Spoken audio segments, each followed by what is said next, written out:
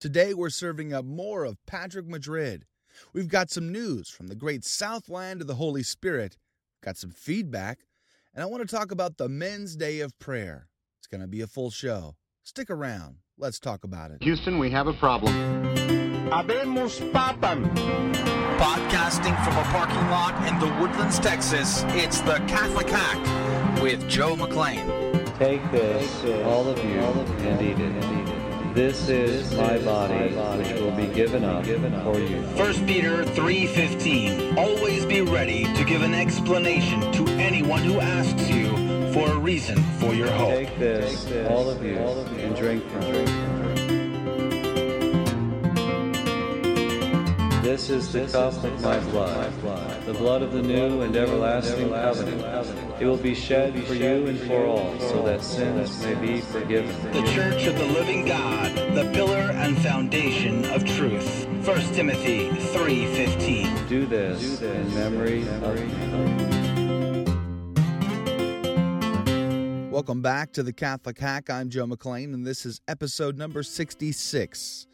Today we're going to finish up our conversation with Patrick Madrid from Envoy Institute, from Envoy Magazine, a world-class apologist.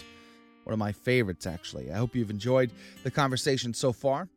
We also have some reports coming in from World Youth Day down in the great Southland of the Holy Spirit.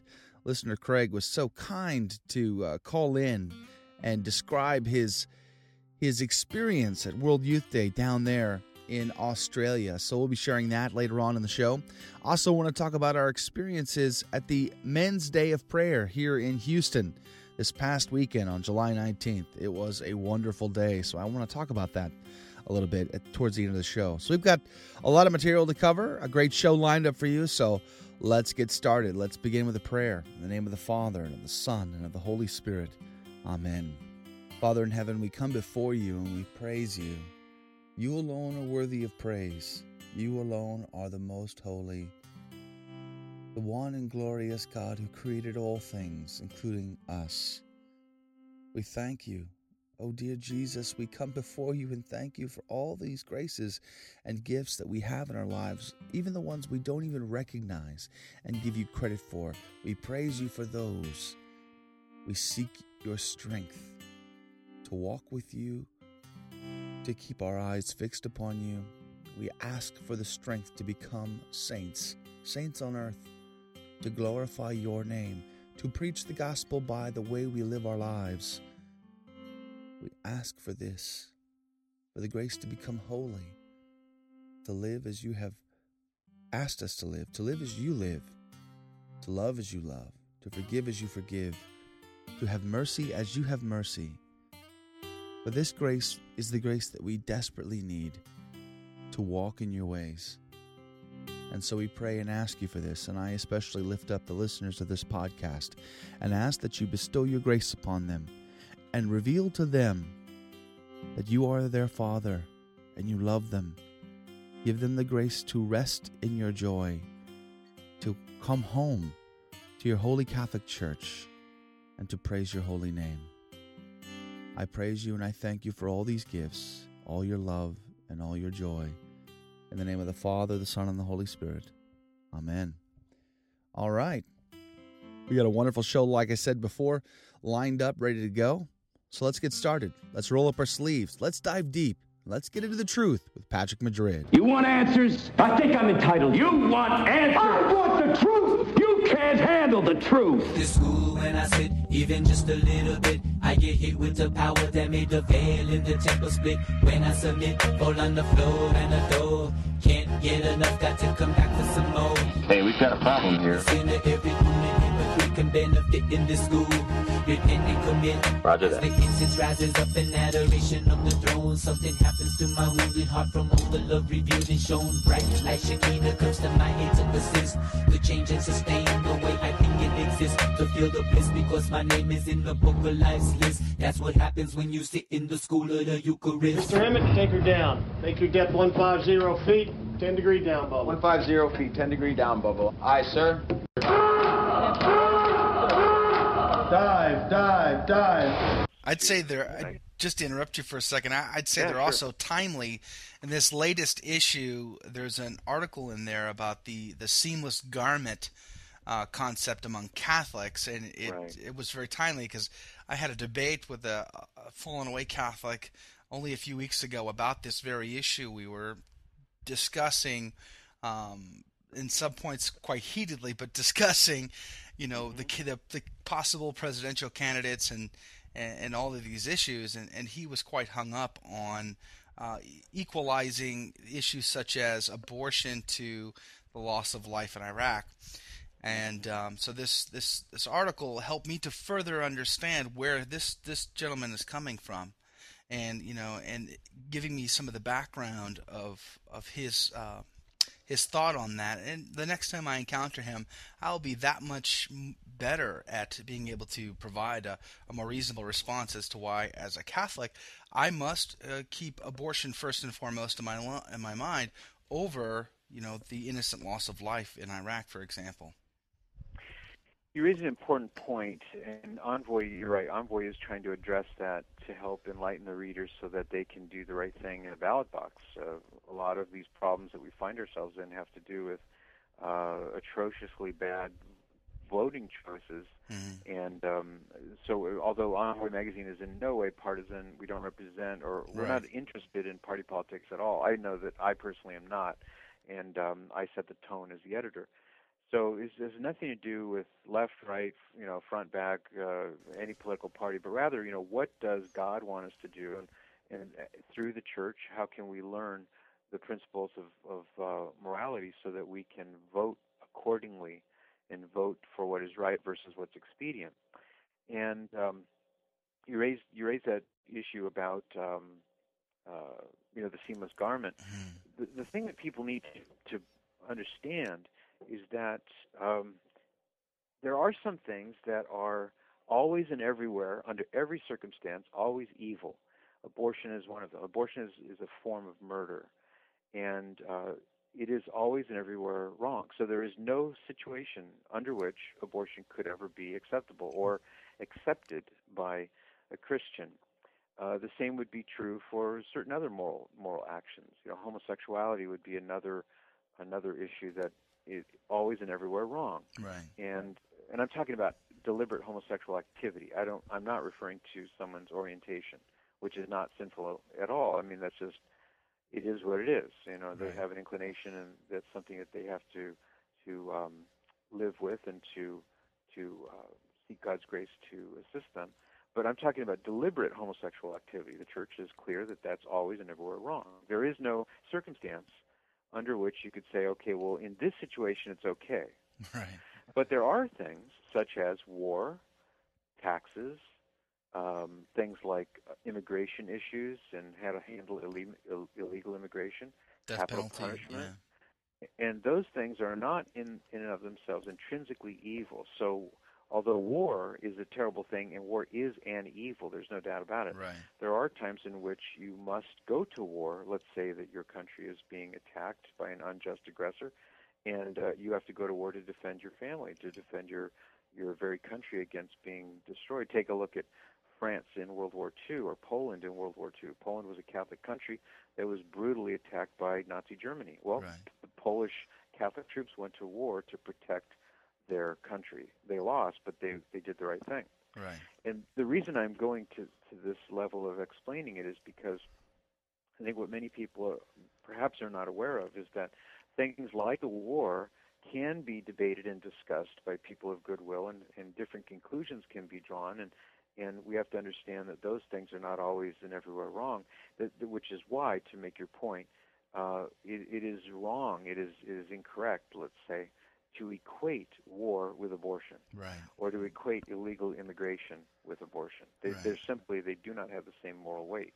And it's that understanding, to kind of get a clearer understanding, that we're trying to accomplish in the pages of Envoy. Yeah, and so I really appreciated that article. It was, like I said, very timely, and I think that's I'm glad to hear that. That's one of the pros from your work in the Envoy magazine is the articles are relevant to today. Each and every magazine is chock full all kinds of material. It's a vast array, too. So how do you go about choosing the topics from one article to the next? Well, I have the benefit of having many wonderful articles submitted to me at Envoy. So we have a lot of good articles to choose from, and unfortunately, we can't even use all the good ones that are sent to us. We do have certain issues that we want to focus on. So from time to time, there will be a particular article that I will ask a writer to write. A good example would be in our last issue, which is volume 7.6. We had an article by Tim Powers, who's an award-winning science fiction novelist, and many people who are into science fiction will know his name, Tim Powers. He wrote a very good article called Losing My Religion.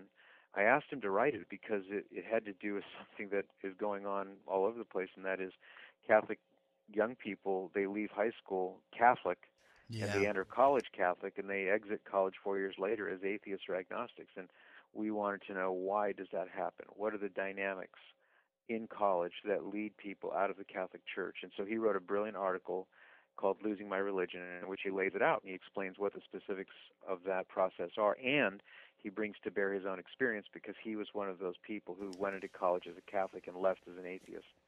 So, and now he's back in the Catholic Church, thanks be to God. But he has a great perspective on this, and he can really shed a lot of light. So we do, from time to time, assign articles to really great writers, and we've been really fortunate so far. We've had many wonderful writers writing for Envoy. Yeah, that's really cool. I read that article, too. It was very, very, very well done. You've been spotlighting many new apostolates and ministries in your magazine, too, and I really wanted to say I appreciate that. You have you're helping other ministries and apostolates to become better known and hopefully increasing their ministry for Christ. So thank you for that, too. Oh, you're very welcome, and I think of all the ways in which other kind people have done things out of their kindness to help Envoy, so it's the least we could do to return the favor by trying to spotlight other Catholic apostolates. And, you know, the old saying is very true, I believe, and that is that the rising tide lifts all the boats. So the more that we have vibrant Catholic apostolates out there thriving, the better it is for the whole church. Praise God. So let's talk about Envoy Institute. Now, you've started this at the Belmont Abbey College, and talk to us what this is about. Who attends this institute? What is this geared for? Yeah, so the Envoy Institute of Belmont Abbey College is a new venture that's in alliance between Envoy Magazine and Belmont Abbey College, which is a wonderful, venerable Catholic school. It was launched by Benedictine monks shortly after the U.S. Civil War. And ever since the mid-1870s, there's been an abbey and a college on the site that it's located on. It used to be a slave plantation during the Civil War, or prior to the Civil War. And it seems like an odd place to have a strong Catholic presence, but there it is. And so for all these years, Belmont Abbey College has been educating many of leaders of industry and commerce and the government and so forth. And although they're not terribly well known outside of their area, I think that's about to change, partly because they have a new abbot, a new president, and several other key people on staff there who are strongly promoting orthodoxy and a vibrant Catholicism. Praise God. Even though the student body, although I believe the majority is Catholic, or close to it may not even be a majority of Catholics, there's a very strong Catholic presence there, but there are quite a few non-Catholics who go there. And so the new abbot and the new president are really making great strides in promoting what I would call a vibrant and a very I think the best word to describe it really is that it's a Catholicism that's lived. It's not just Catholicism on paper. And so I'm very pleased to be associated with their goal, and Envoy was a way to help try to promote that goal. And they also believed in the mission of Envoy. So it's a way that we can support each other mutually. And one of the ways to do that concretely is through the Envoy Institute. And the Envoy Institute is designed to, in addition to producing and promoting Envoy Magazine, it also, we conduct summer programs of 2 to 3 weeks for rising high school seniors and even college freshmen who will come several hundred at a time, to the campus of Belmont Abbey College, and they'll receive specialized training in apologetics, evangelization, Catholic leadership skills, scripture study, how to avoid the common moral pitfalls such as pornography and binge drinking and casual sex and things like that, how to maintain your chastity and prayer life and those things. So we have a bunch of very effective, in many cases very well-known Catholic speakers come in to speak to them. The first of these events is going to be held this summer, the summer of 2008. And so these kids will go away not just having had a college experience, which they can get at any Catholic college, and not just having 2 or 3 weeks of fun and playing volleyball and doing things. They can get that at any Catholic college. The one thing they can't get anywhere else but at the Envoy Institute of Belmont Abbey College is a takeaway, as they say, where they leave the program with new skills, new information that will enable them, whether they go to Belmont Abbey College for college, or if they get married or enter the workforce, whatever it is they do, they're going to be far better prepared to do those three things I talked about earlier: to explain their faith more intelligently, defend it more charitably, and share it more effectively. We could add to that to live it more lovingly. They're going to be far more better prepared, and they won't be prone to being statistics. Kids who go off to college and then leave as basically as functional pagans, that they don't have any belief in God at all. We're seeking to try to stem that tide.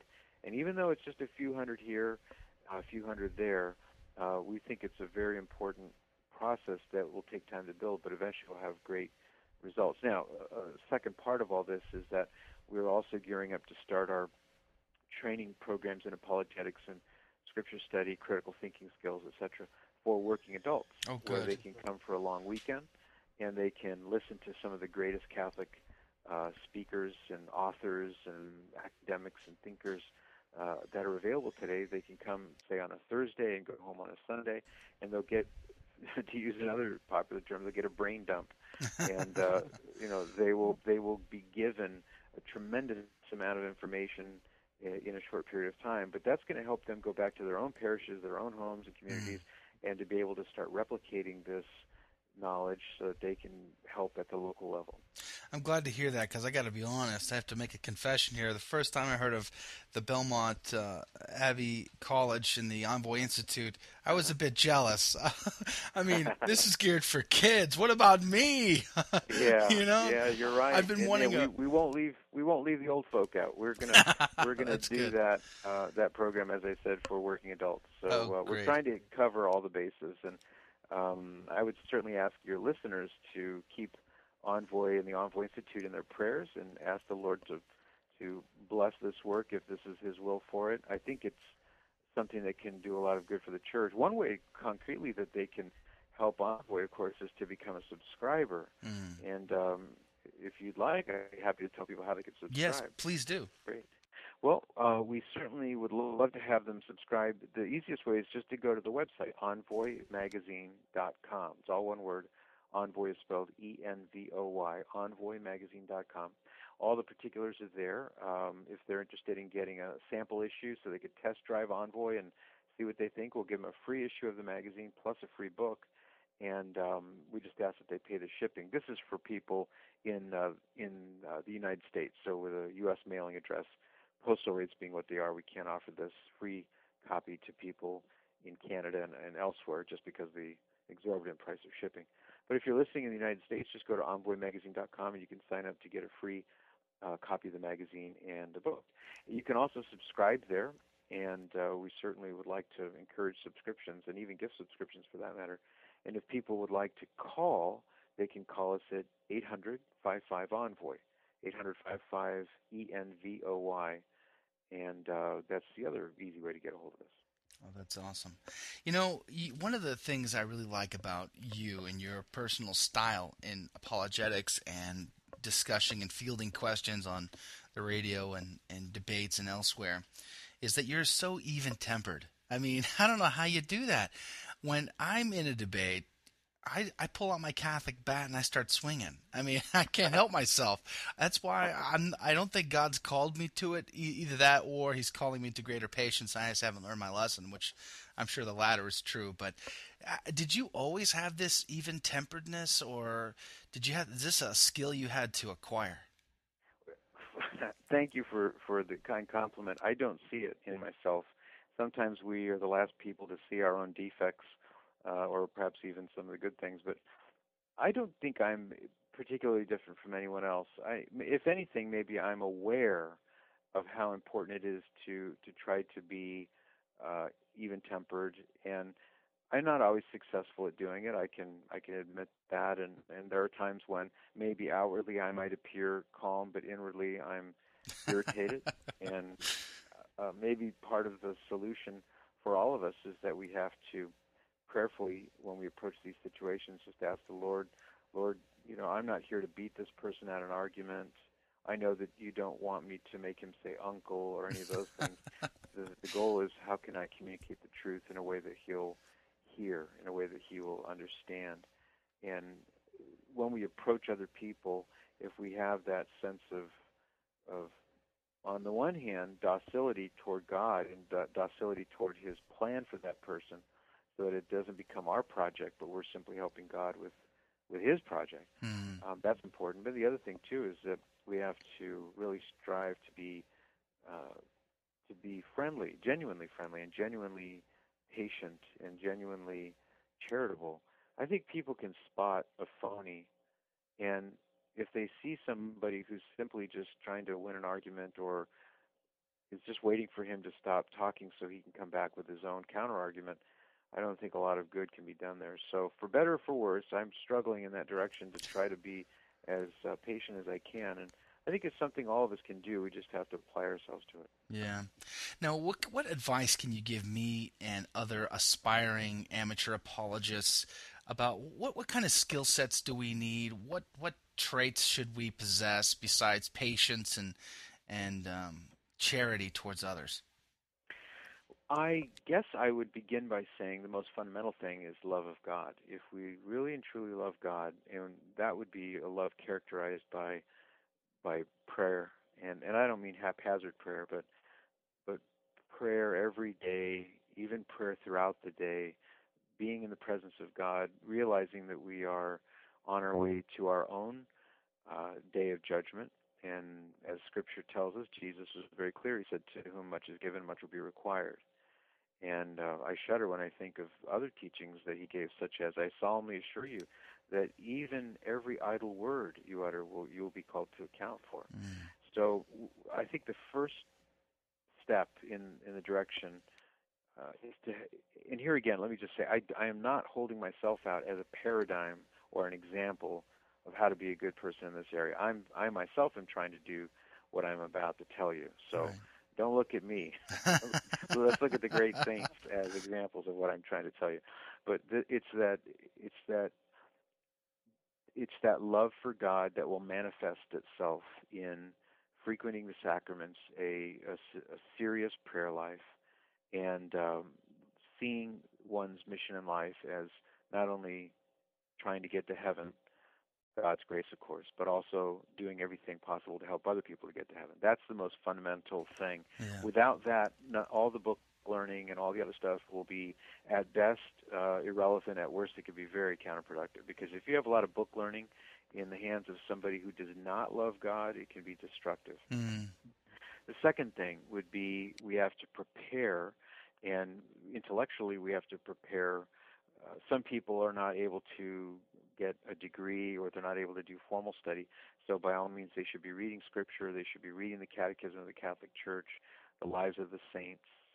I'd love to recommend all kinds of books that are out there, and if people are doing some type of that reading every day, it's going to be very good for them. Those who have the time or the temperament or the ability to do something more formal, I recommend don't be an amateur apologist any longer than you have to be an amateur apologist.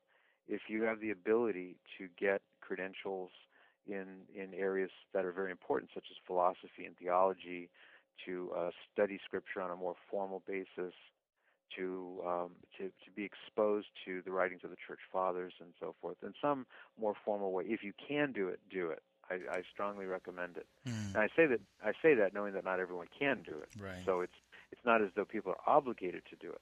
But I think if you really want to be effective and sharp as an apologist, you need to have that training. One of the things I've noticed is that over the years there are a lot of people, even a few, I hate to say this, but even a few well-known people out there who, because they never really have had any training right. in these fields, they can sometimes put their foot in it and right. cause a lot of problems for themselves. I've seen that happen even just in the last year or so. So you have to be careful there. Then the last thing I would say is that practice makes perfect. So if you want to be, I'm not speaking necessarily about you directly, Joe, but if somebody wants to be, yeah, if you want to be a good apologist, do apologetics. Right. Practice.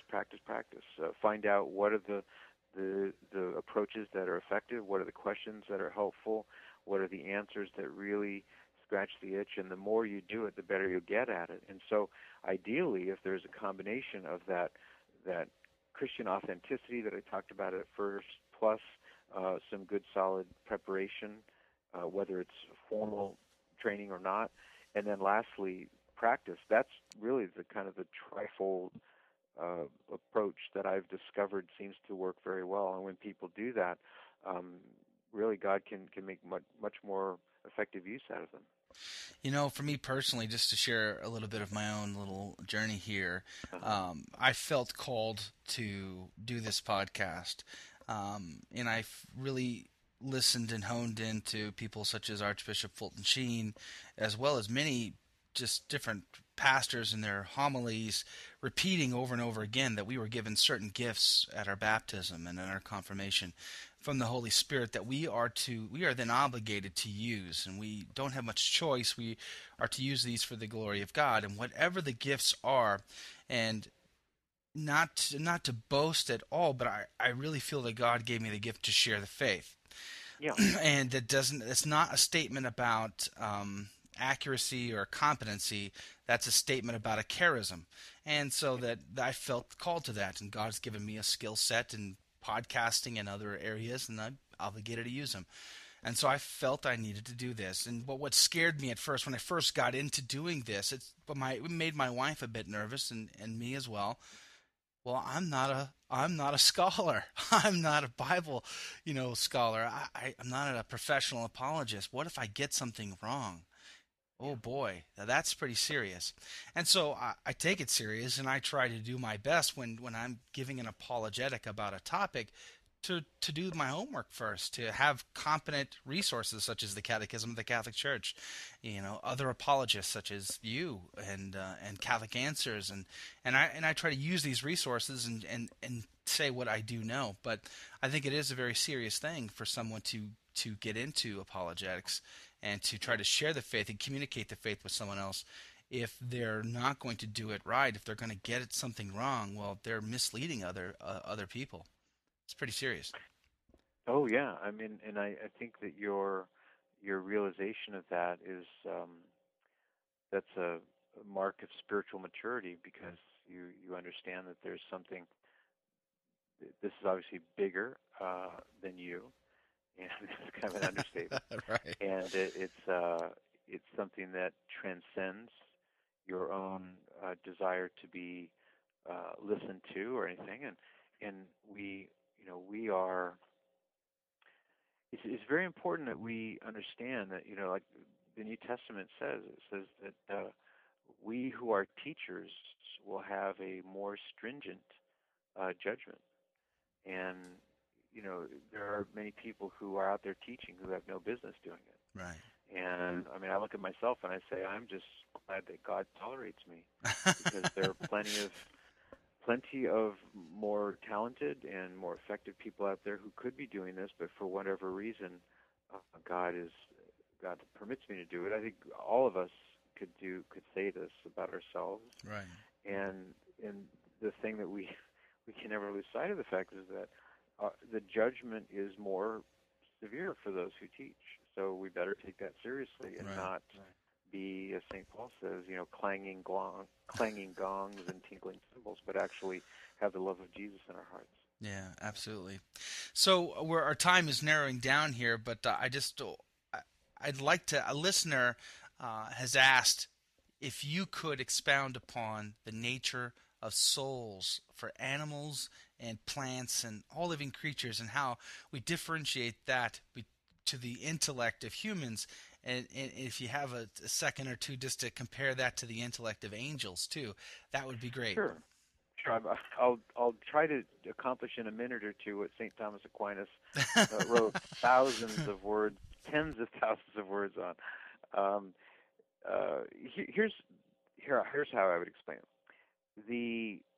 Those creatures that are alive, whether plants or animals, insects, whatever they may be, they possess a soul in the sense that they have a life principle that keeps them alive. They have an intrinsic internal unity. They are a cohesive whole as a thing. So in other words, a cat is more than just the sum of all of its parts. If you cut a cat in half, you don't have two cats. Right. You have a dead cat.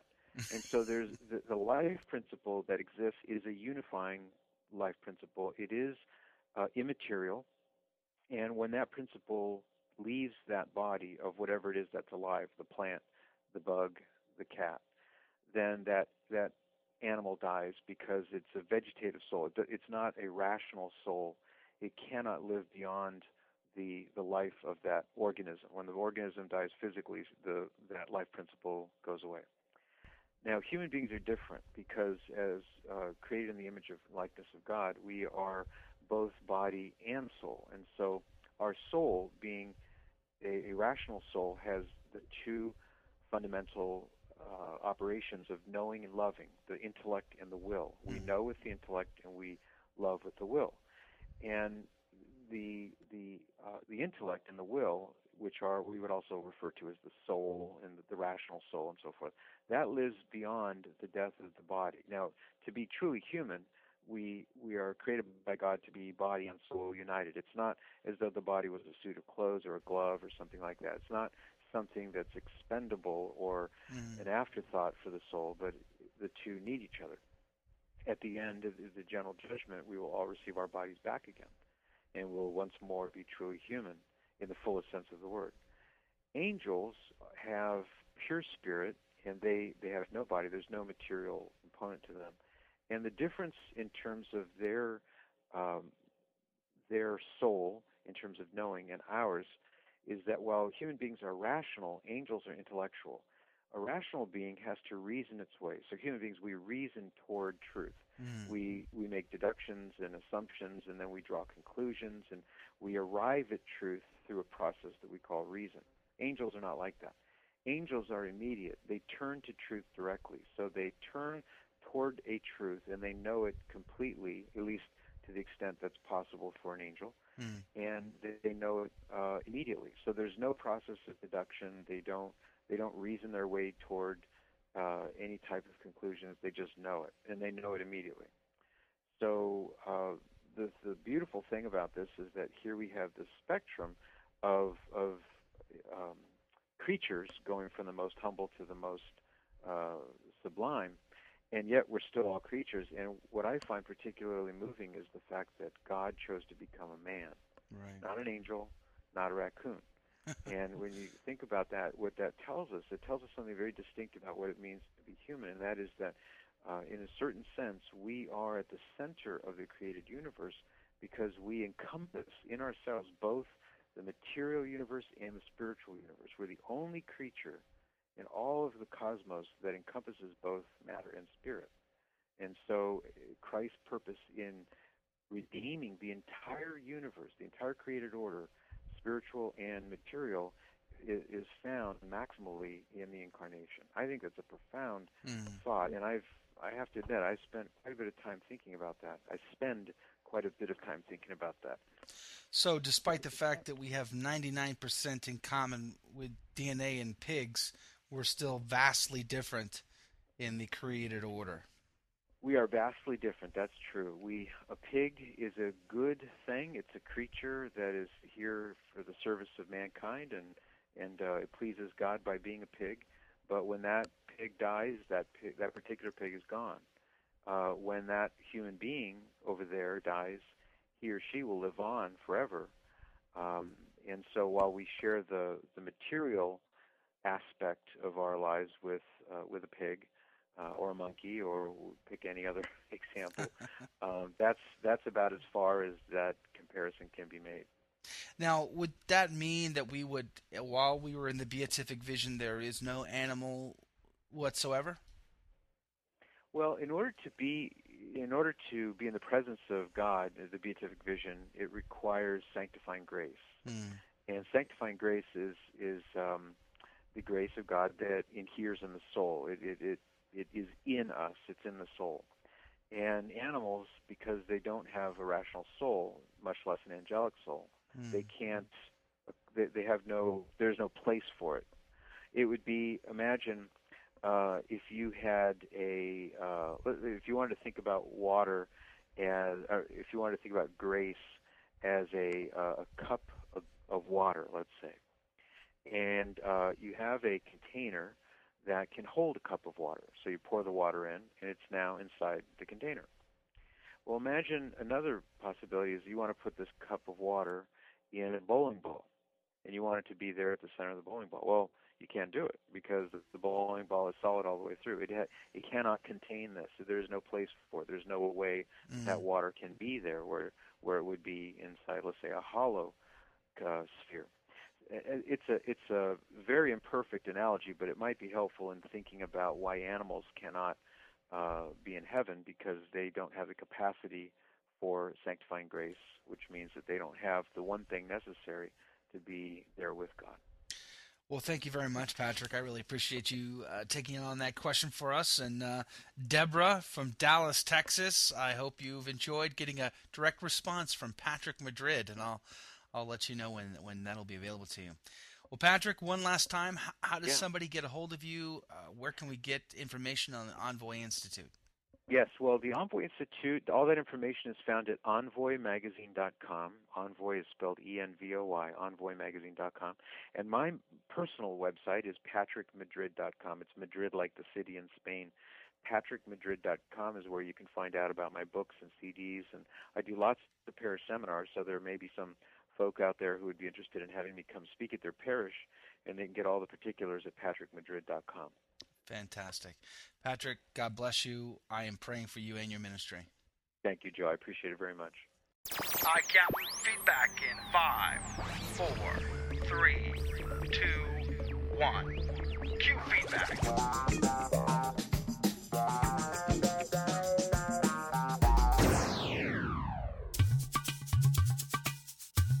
You know, World Youth Day is a truly amazing event.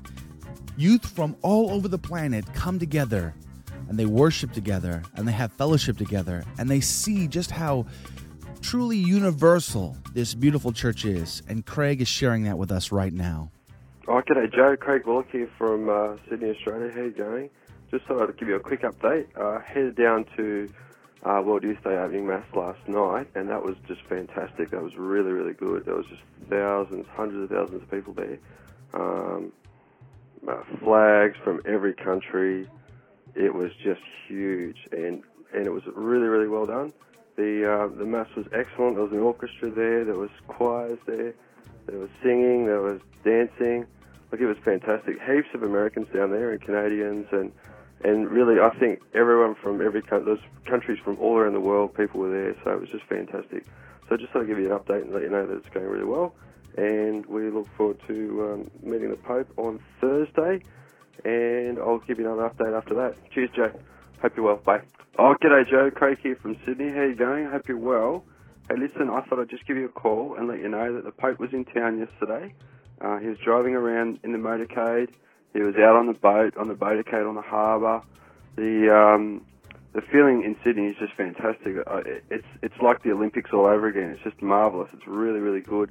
Everyone's commenting on how happy and how exciting the place is outside. All the all the non-Catholics and non-Christians and everything like that are just amazed at all these happy people walking around with their flags and their guitars and drums, and they're all singing. And, the whole place has just got a fantastic feel about it. It's really, really cool.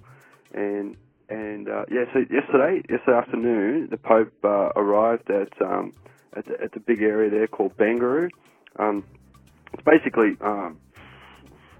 just outside the Sydney CBD, so it's really close to town.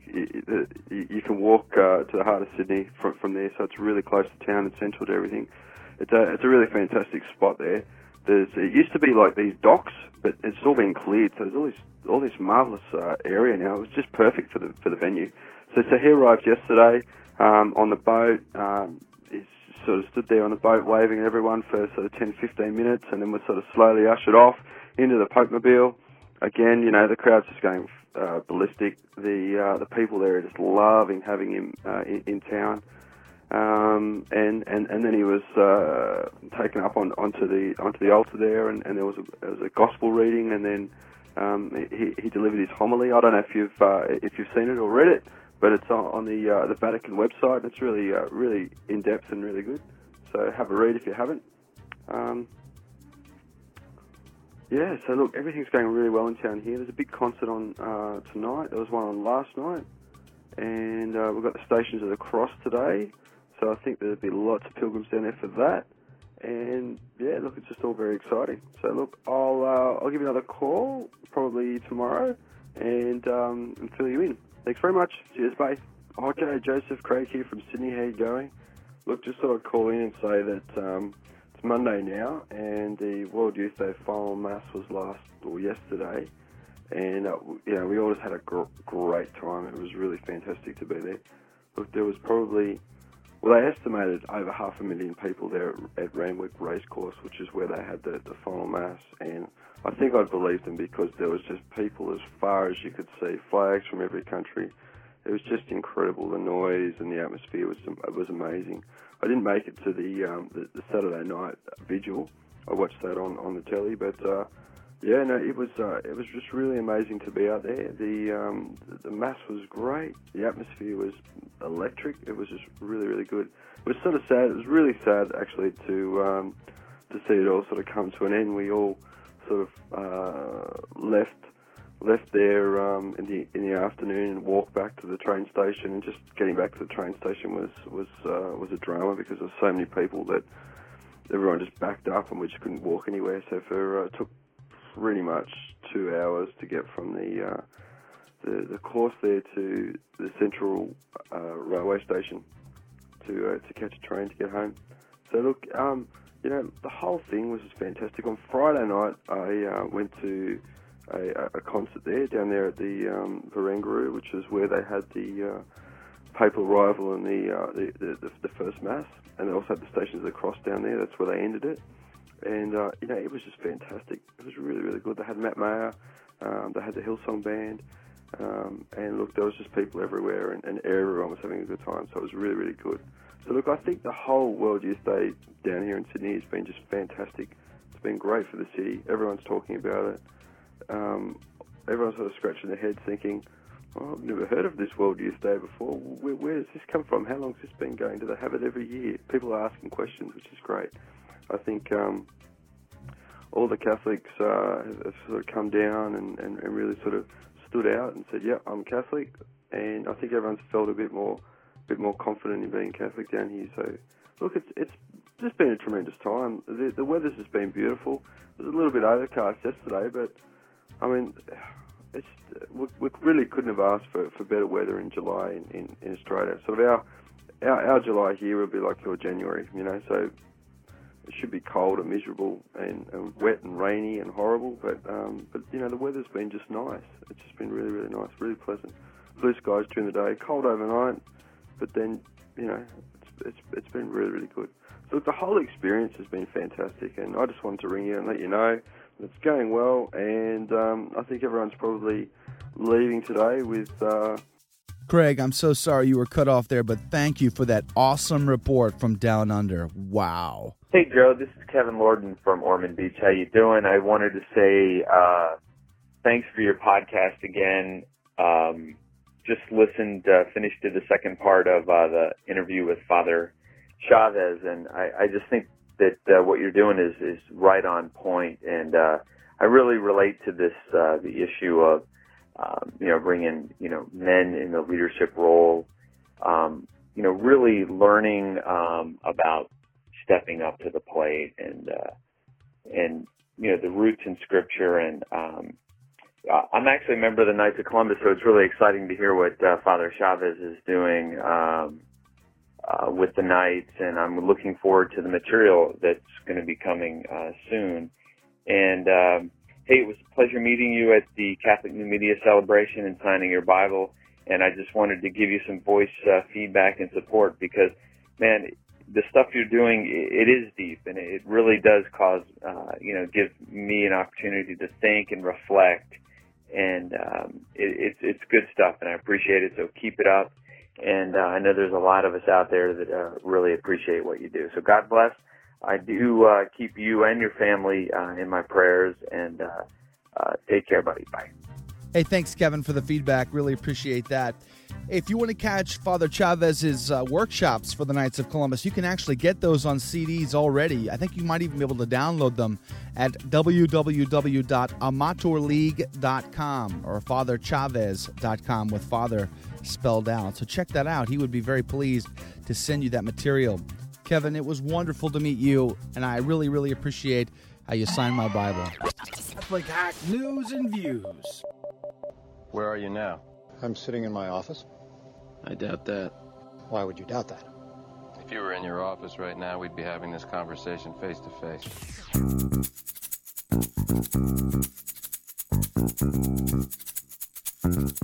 Well, this past Saturday, July 19th, was the Archdiocesan Men's Day of Prayer here in Galveston, Houston. And it was a great, great event. The guys and I who were on the planning committee were getting pretty nervous leading into the event. We were really hoping for a large turnout, and we didn't know what we were going to get. We tried to cast the net as wide as possible. We tried to hit up as many parishes as we could to let everybody know. We did the email blast. We tapped guys on the shoulder. And at our parish, at St. Anthony of Padua in the Woodlands, Texas, we got a coach bus together. And then we really hit the parish hard. We ended up getting over 60 guys from our parish to come down to the event. So it was just phenomenal just from our parish perspective. But we really did our best to let everybody know about the event and to encourage men to come out. But you've got a couple of really big challenges, not the least of which is that it's July. It's the middle of summer. People are on vacation, and so we were pretty nervous. We weren't sure what was going to happen or how it was going to turn out. Well, Saturday morning turns around, and we were very, very blessed. God has been gracious upon us. The place was buzzing. I guess that's a good word. It was buzzing with activity, and we had over 1,000 guys show up. So we were very, very pleased with that turnout. And the event itself went so well. I mean, it wasn't 100% smooth. There were some timing issues. We got started a little late. The music, the praise and worship started just about 15 minutes late, so that put us back a little bit in the first keynote speech, which was Father Chavez's speech. So I was a little nervous about that, him being my spiritual director, and he was really the core content message.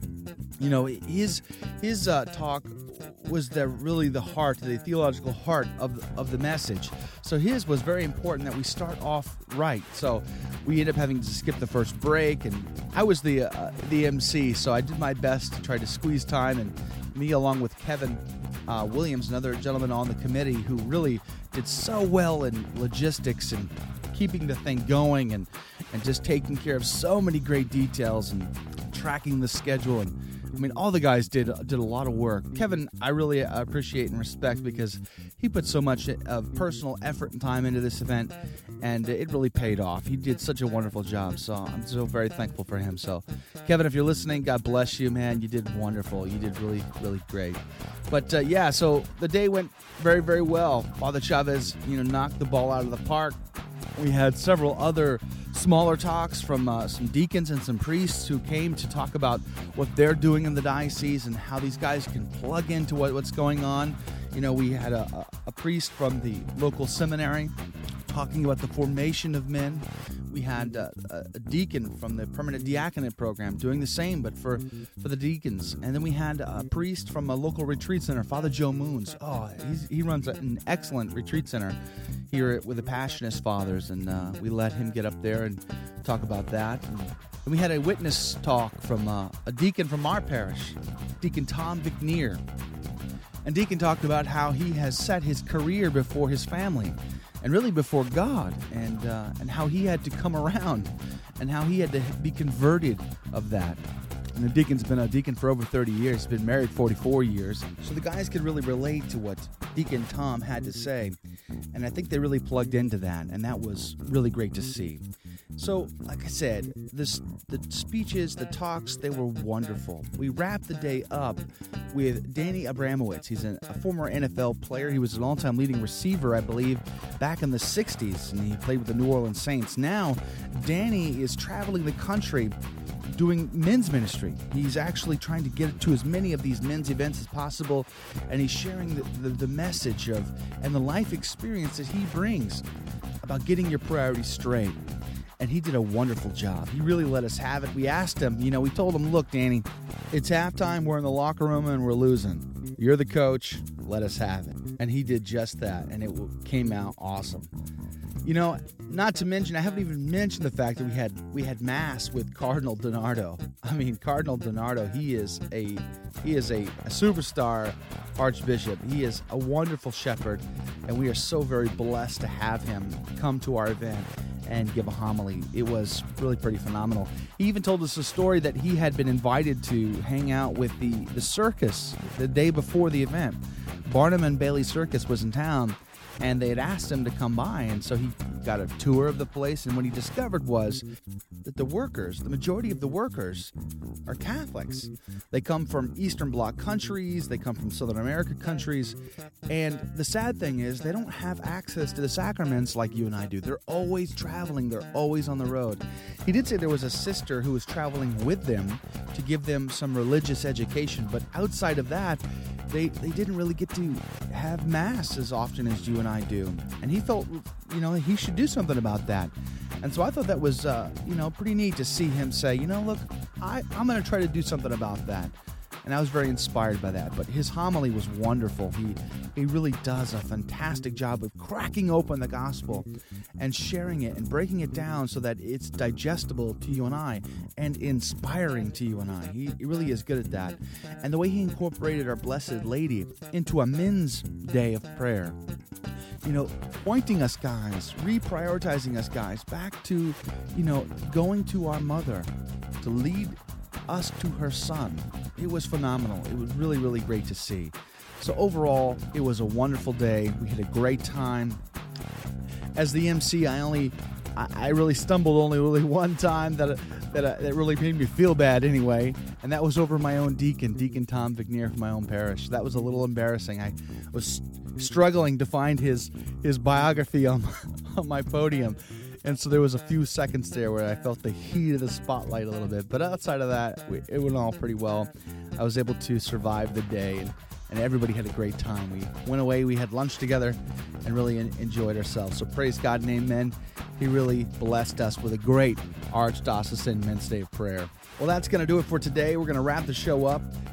We had a lot of material to cover today. I'm so very thankful for Craig calling in and sharing World Youth Day with us. What a blessing that was, Craig. Thank you so much. Kevin, it was great to hear from you, and I hope you all enjoyed the interview with Patrick Madrid. Please stop by the blog at www.catholichack.com. There you can pick up t-shirts, buy some books, and give us a review. I'm praying for you, so please pray for me. May God richly bless you. God bless. The Catholic Hack, the best in parking lot podcasting.